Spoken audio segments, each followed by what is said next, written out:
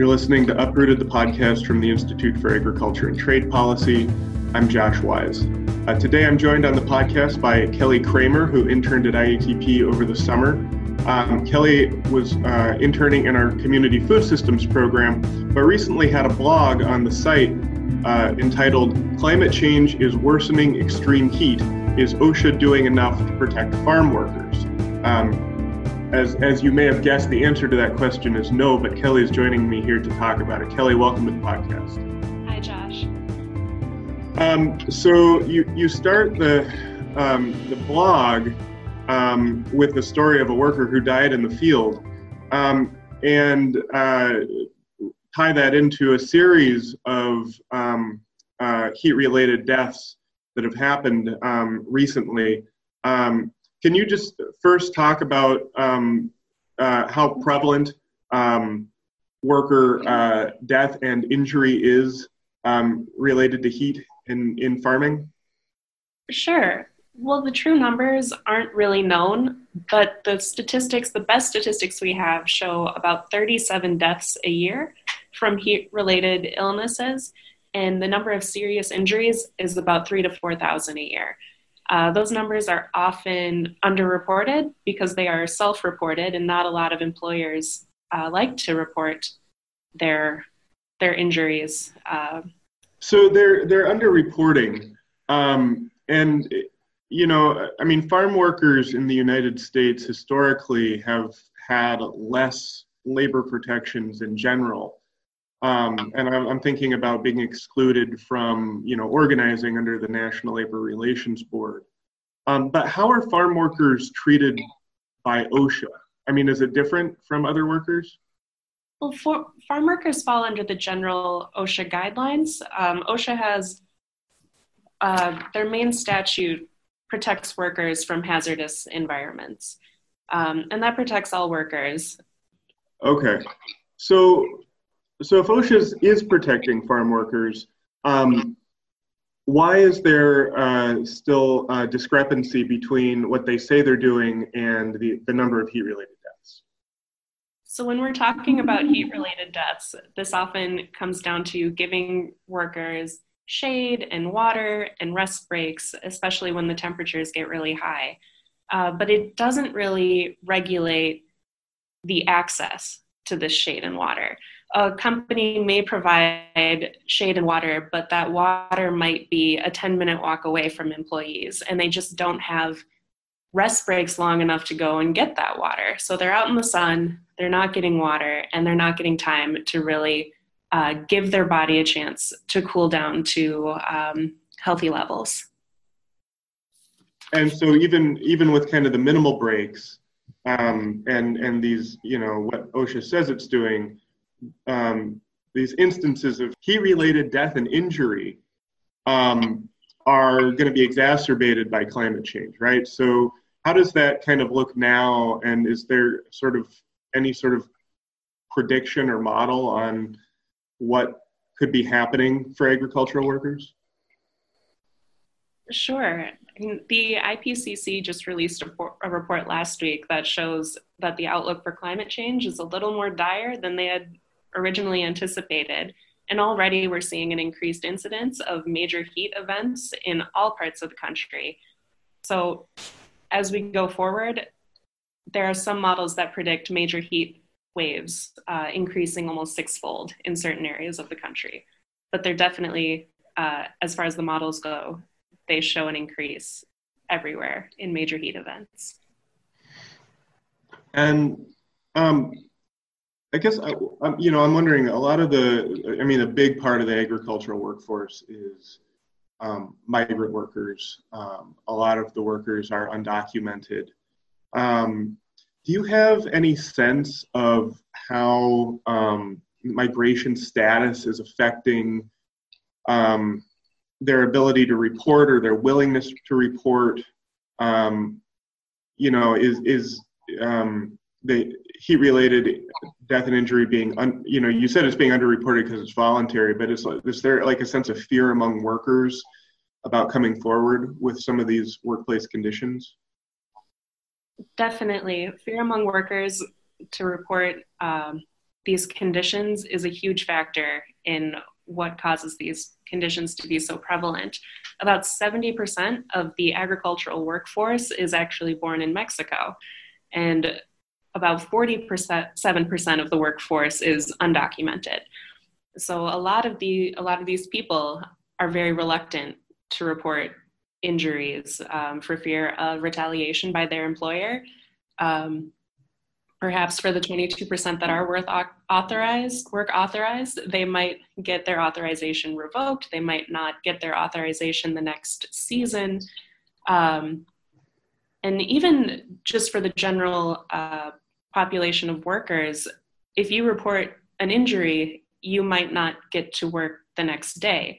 And these workers really rely on these paychecks. Most of them, the average wage for these workers is below poverty line, so missing even one day of work is really detrimental. So OSHA clearly should be doing more to act on behalf of farm workers in terms of protecting their safety. There are these guidelines that exist within what's called the National Institute of Occupational Safety and Health, which is actually part of the Center for Disease Control. But OSHA keeps rejecting those recommendations. Can you talk a bit about what those recommendations are, why OSHA is rejecting them?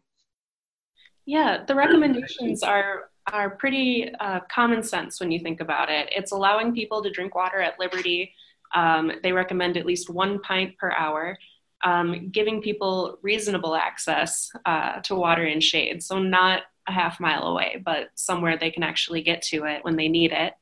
And they have recommendations for limiting people's exposure to the sun while they're working. And that includes a variable regimen of work and rest breaks in there. And those are based on not only the temperature, but the heat index, and sometimes they'll factor in how much shade is around to calculate how much rest people should be getting during their day. OSHA is reluctant to put these statutes into place because they do contend that their current worker protections are sufficient and that rest and water and shade are covered under keeping people free of a hazardous environment. But we saw that after California enacted their regulations in the mid-2000s, by the time those really got into full force by the teens, like 2013 to 2017, we can see that in the United States, OSHA would generally issue about 28 heat-related citations a year. And California OSHA, just in California alone, was averaging a little over 1,400 a year. So once you have those actual regulations in place, there are actually concrete things for inspectors to be looking for that they can act on. You know, we've done some work at IATP to really kind of analyze what individual states are doing on climate adaptation to agriculture. And of course, in most cases, the states are out ahead of the federal government. How does the regulations that, might be introduced fit into what states are doing to mitigate climate change or adapt to climate change? So you're right.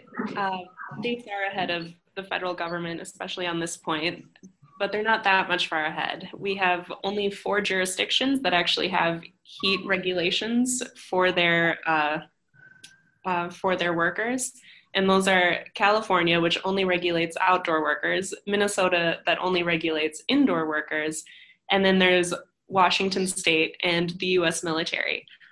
So the most comprehensive one relating to agriculture and adaptation for agricultural workers in climate change would have to be California's, with their comprehensive list of recommendations that closely match the National Institute for Occupational Safety and Health's recommendations for heat stress prevention.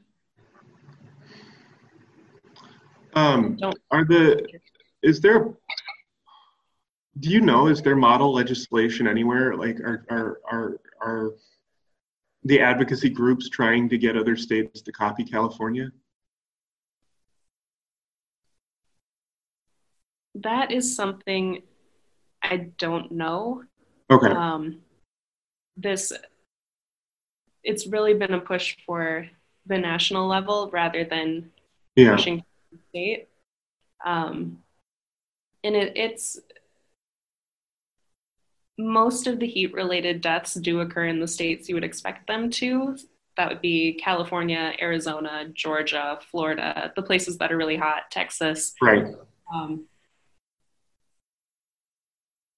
And those are places where it might be a little harder to get regulation passed. So the national level is really where these groups are focused. And just lastly, I know there's some momentum to put pressure on OSHA to enact those regulations. Just to close the podcast, talk a bit about what's being done. Sure. I think the driving organizations behind this are Public Citizen, who drafted a petition for OSHA. It's very comprehensive, and I recommend reading that if you're interested.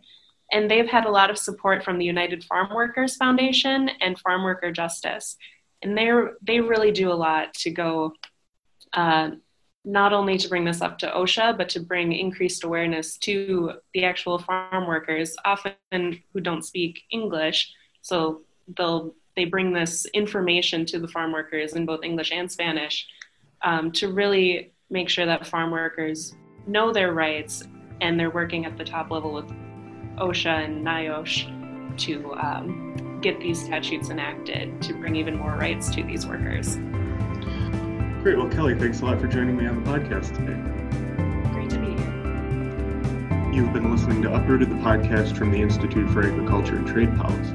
For more on what you've heard today and to read Kelly's blog, you can visit our website at www.iatp.org. I want to remind you that this podcast is available for download on Stitcher, iTunes, or wherever else you get your podcast.